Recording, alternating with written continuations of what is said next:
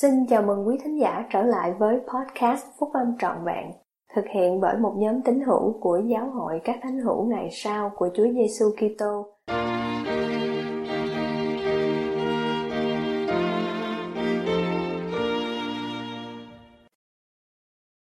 Phát triển khả năng thấu cảm và bày tỏ sự thấu cảm.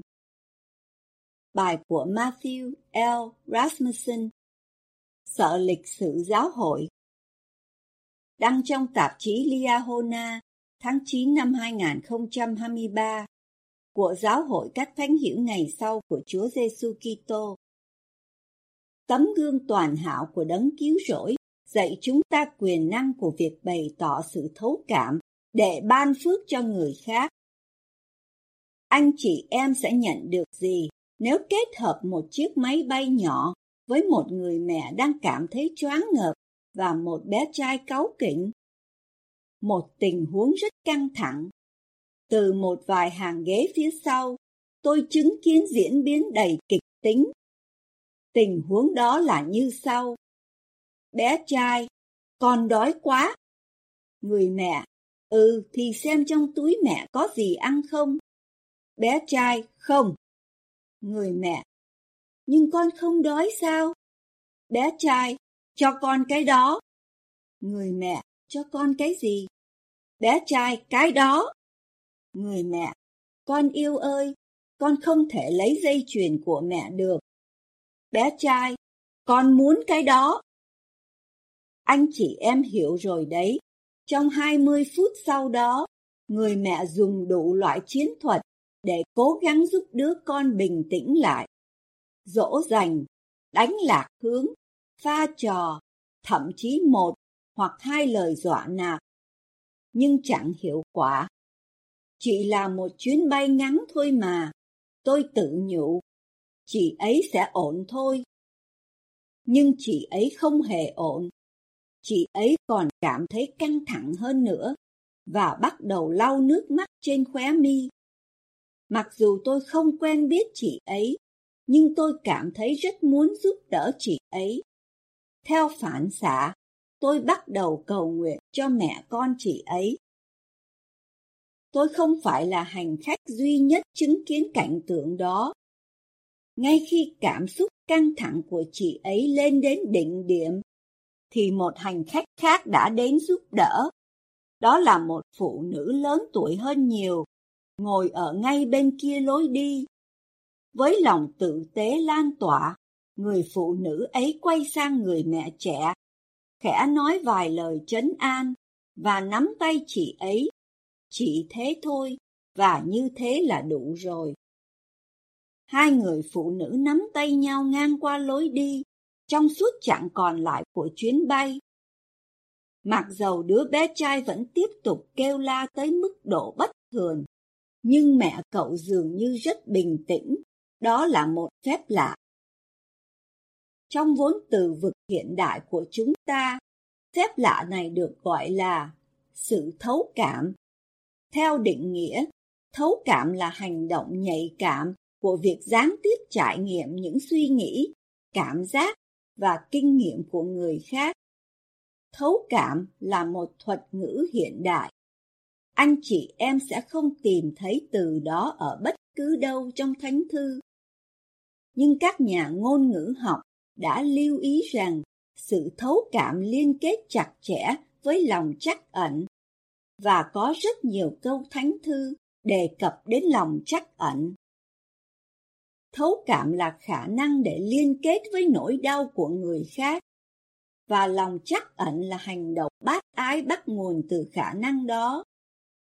Chúa Giêsu Kitô cho thấy sự thấu cảm lẫn lòng trắc ẩn khi Ngài phục sự, ban phước, chữa lành và chuộc tội.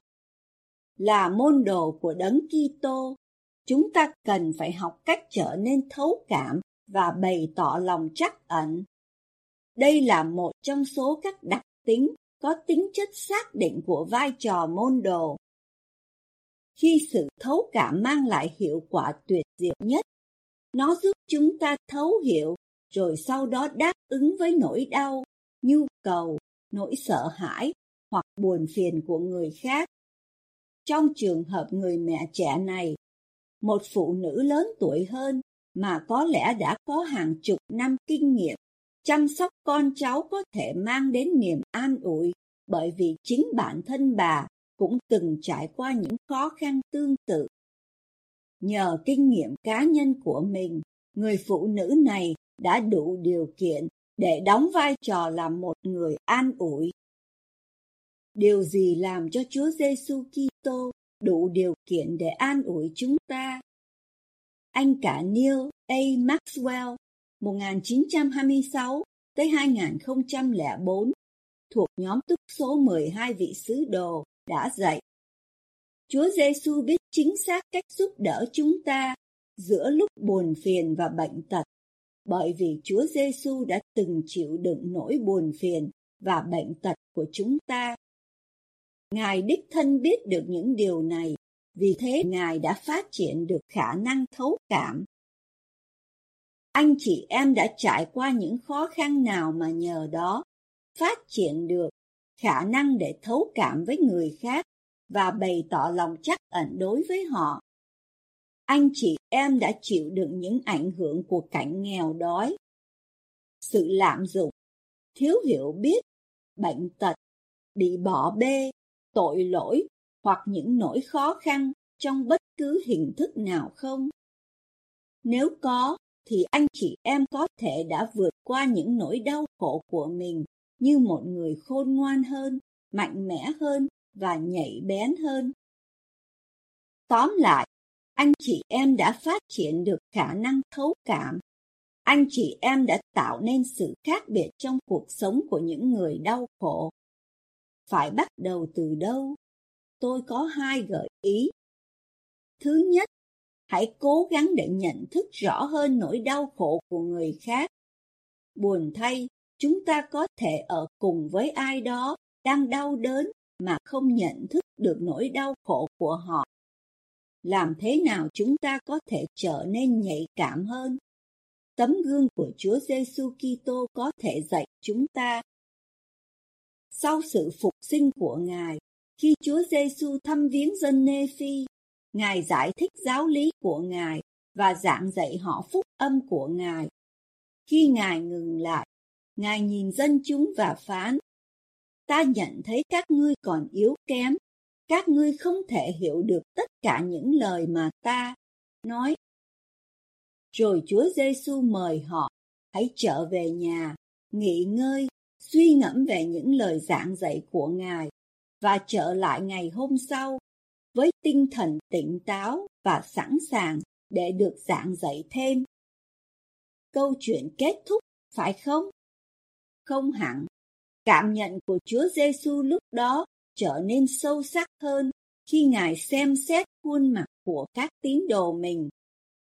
Và chuyện rằng, sau khi Chúa Giêsu đã phán như vậy, Ngài lại đưa mắt nhìn quanh đám đông, và Ngài nhận thấy đám đông đang rơi lụy và chăm chú nhìn Ngài như muốn cầu xin Ngài ở nán lại với họ lâu hơn chút nữa.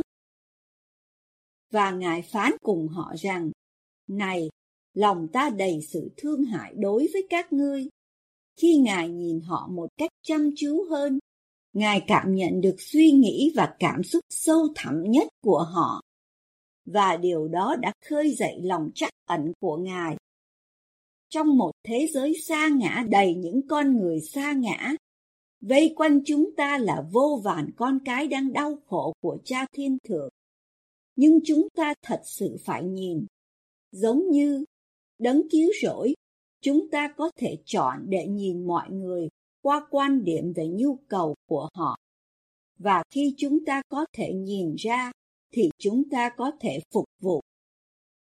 Anh cả Ulysses thuộc nhóm túc số 12 vị sứ đồ đã lưu ý rằng, khi chúng ta cố gắng kết hợp một thái độ trắc ẩn vào lối sống của mình, như tấm gương của Đấng cứu rỗi, thì chúng ta sẽ trở nên nhạy cảm hơn đối với nhu cầu của mọi người. Khi sự nhạy cảm càng gia tăng, những cảm nghĩ về mối quan tâm và tình yêu thương chân thành sẽ ngày càng gia tăng trong mỗi hành động của chúng ta. Thứ hai, Hãy đề nghị sự giúp đỡ mà chỉ có anh chị em mới đủ khả năng để mang đến. Sau khi Chúa Giêsu nhận thấy các nhu cầu của dân Nê-phi ở xứ phong phú, Ngài ra dấu cho họ lại gần hơn. Sau đó Ngài chữa lành con cái bị bệnh của họ và ban phước cho chúng. Ngài làm những điều mà chỉ có đấng cứu rỗi của thế gian mới có thể làm được. Tương tự như vậy, anh chị em và tôi có thể điều chỉnh những kinh nghiệm và khả năng của mình để đáp ứng nhu cầu của người khác.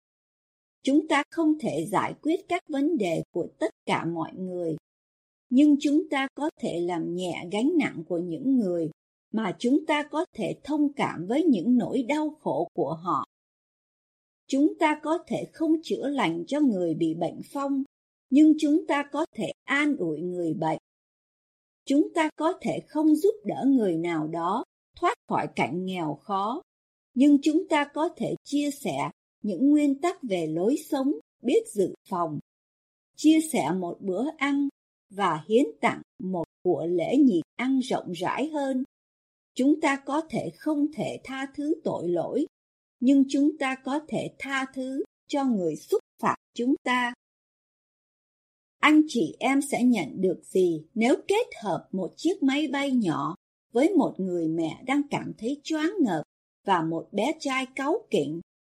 Một cơ hội để bày tỏ sự thấu cảm và lòng trắc ẩn.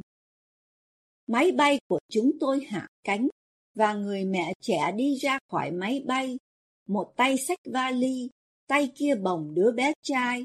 Hóa ra chị ấy còn có một chuyến bay khác nữa để đi và sắp lỡ chuyến bay. Tôi nhìn thấy chị ấy hoảng loạn trên sân bay khi hành lý của chị ấy được truyền ra. Tôi nhìn đống hành lý của chị ấy, xe đẩy em bé, ghế ngồi ô tô của em bé, vali xách tay, túi đựng tã. Chị ấy đang cần giúp đỡ. Sự thấu cảm của tôi cần phải được thể hiện bằng hành động trắc ẩn. Không dừng lại để tự giới thiệu, tôi với tay ra đống hành lý của chị ấy và nói, tôi sẽ xách mấy cái này, chị bế cháu. Chạy đến cửa máy bay của chị đi, tôi sẽ đi theo chị. Chị đón nhận đầy biết ơn và chúng tôi chạy thật nhanh qua sân bay. Khi chúng tôi tới cửa máy bay, tôi thấy một chị phụ nữ khác đang nài nỉ tiếp viên hàng không cho máy bay chờ thêm vài phút nữa. Chúng tôi gần như kiệt sức, nhưng đã tới nơi kịp lúc. Người mẹ trẻ và chị phụ nữ này ôm lấy nhau trong những giọt nước mắt vui mừng và nhẹ nhõm trước khi lên máy bay. Hành động phục vụ nhỏ nhặt này không làm thay đổi thế giới, nhưng nó ban phước một cách đầy ý nghĩa cho cuộc sống của một người con của Thượng Đế đang cần được giúp đỡ. Cũng giống như nó đã giúp người bạn mới của tôi tiến tới điểm đến thực tại của chị ấy, nó đã giúp tôi tiến tới điểm đến thuộc linh của mình. Việc chọn thể hiện sự cảm thông và lòng trắc ẩn đã giúp tôi trở nên giống như Chúa Giêsu Kitô hơn một chút, và điều này làm tôi hạnh phúc. Bất kể chúng ta ở đâu, ở nơi làm việc hay ở trường học, ở nhà thờ hay ở trên máy bay, chúng ta có thể trở thành những người đại diện đầy cảm thông của đấng cứu rỗi. Ai là người mà đấng cứu rỗi muốn anh chị em bày tỏ lòng trắc ẩn ngày hôm nay